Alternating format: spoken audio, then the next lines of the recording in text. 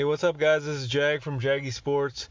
It is November the 8th today. Yeah, 8th today. I got George with me. George, how's it going, man? Good, man. Long time no see. Long time. So, bit of a heated topic here. Would you trade Russell Westbrook? Yes, I would. Why do you think it's not working with Russell Westbrook and the Lakers? So, I think the guy plays really hard. Like, you can't take it away from him. The problem is, I've always thought of Russell Westbrook as a pit bull. You know, he has one speed and he doesn't slow down. And I think he has a hard time controlling that speed and often gets in the way of superstar players. Um, Yeah, so I get what you're saying, right? And the thing is, it's just I don't know why they got him. I really don't know why they got him because it's the whole LeBron factor. LeBron, like, oh hey, they got three guys in on Brooklyn. I need three guys with me too, on the Lakers, right? And so that's his thinking. That's what my guess is, but it's clearly not working because the guy. Yeah, you're right. He has only one speed, right? And the rest of the Lakers squad is old, and they can't keep up with this guy. So it's just I don't know who. Okay, so earlier we were talking. You said that you would trade this guy for Damian Lillard. So what does Damian Lillard have that Russell Westbrook does not have? so I think Damian Lillard brings shooting, right? He can stretch the floor a little bit. Uh, he's consistent with that jump shot. He's a three-point shooter. And then I think he's just like, I know he's having a slow start to the season right now, but I expect him to heat up. And once he gets going, he could take the game over in the fourth quarter. Right, take that pressure off LeBron, Anthony Davis, and distribute the ball at the same time. I feel like he's the kind of guy that would benefit from a change in scenery in Portland, and I think he could be a good asset for the Lakers. So the thing with Damian Lillard is he's cool. Like he gets it. Like he's ice cold, right? He's gonna knock down that shot. He's the clutchest guy out there in the NBA today. And the reason why it's not working for the Portland Trailblazers is because year after year after year, they surround this guy with nothing. Absolutely garbage players.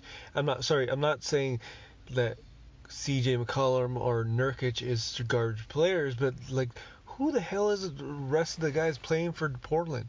I don't know any of these guys' names because you have all this ability, you get all this talent. Oh, Norman Powell.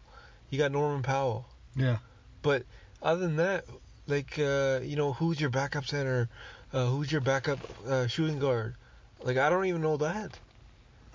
yeah, no, I couldn't name a single player beyond McCollum and Nurkic and Yeah, Lillard even if you paid me right now. I know exactly. It's just it's it's pretty mind-boggling the fact that with the Lakers,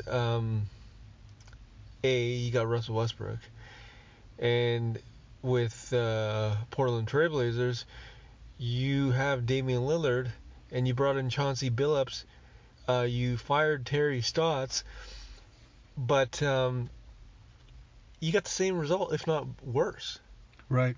He scored 4 points 2 games ago. 4 points. I've never seen Damian Lillard score 4 points in my life. Yeah, to me it sounds like he might be a bit discouraged, but he's got that loyalty factor going for him, right?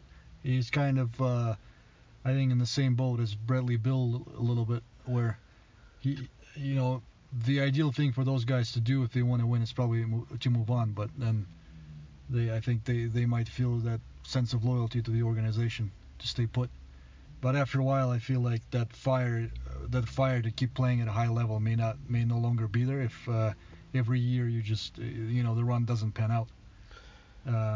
So sometimes you don't do yourself any justice by staying either. So tonight you have the Lakers taking on the Charlotte Hornets, Hmm. and you got LaMelo Ball, who's just unbelievable. Like, we all thought LeVar Ball was an idiot. I'm sure he still is, but you got to give him credit, man. You got to give him credit.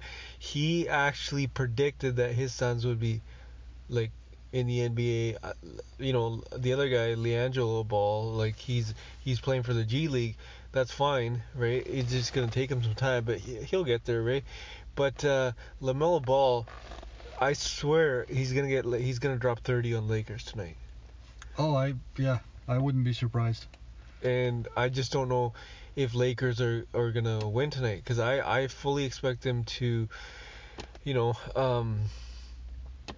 not win tonight.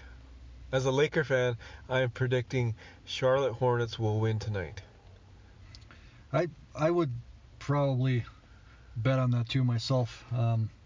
I think, in all fairness to Russell Westbrook, he had a pretty slow start on the Wizards last year, where people thought he was literally done, and he didn't have his legs under him anymore. And maybe we're seeing sort of a case of that, the same thing this year, where he's just starting out slow and he's going to pick up. But I feel like his skill set is not really complementary to what the Lakers are trying to do. Yeah. That's where the issue is, and I think, unfortunately, I do feel like he's going to hold him back moving forward. So, you spent some time in Chicago, right? Yes. So, how many years? I lived there for 7 years. 7 years. So obviously you know a little bit about the Bulls. You weren't there for the Jordan times. No. But you were there for after the Jordan times, which absolutely sucked if you're a Bulls fan. I remember the Elton Brand, Ron Artest era, and then when they got Jalen Rose for a stretch of time there, and then when they had Kirk Heinrich and Ben Gordon. Oh yeah, I remember those times like it was yesterday. Yeah. But that was yesterday. Today is today, and today the Brooklyn Nets, and I repeat again, the Brooklyn Nets with KD and James Harden lost to the Chicago Bulls. You have DeMar DeRozan scoring like 27, 28. Zach LaVine, same thing. Alex Caruso doing his thing. But Lonzo Ball, the re-emergence of Lonzo Ball is the saving grace for this team right now. Yeah.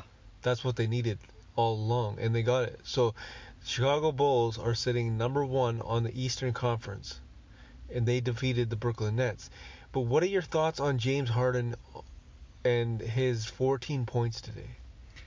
I honestly don't know what's going on with that guy. I think from kind of hearing various analysts discuss his performance early in the season now, maybe the change in basketballs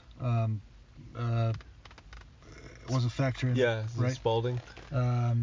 Maybe the other issue is it sounds like he was nursing an injury and he didn't really have a chance to play a whole lot of basketball in the summer, so that could be factoring into it.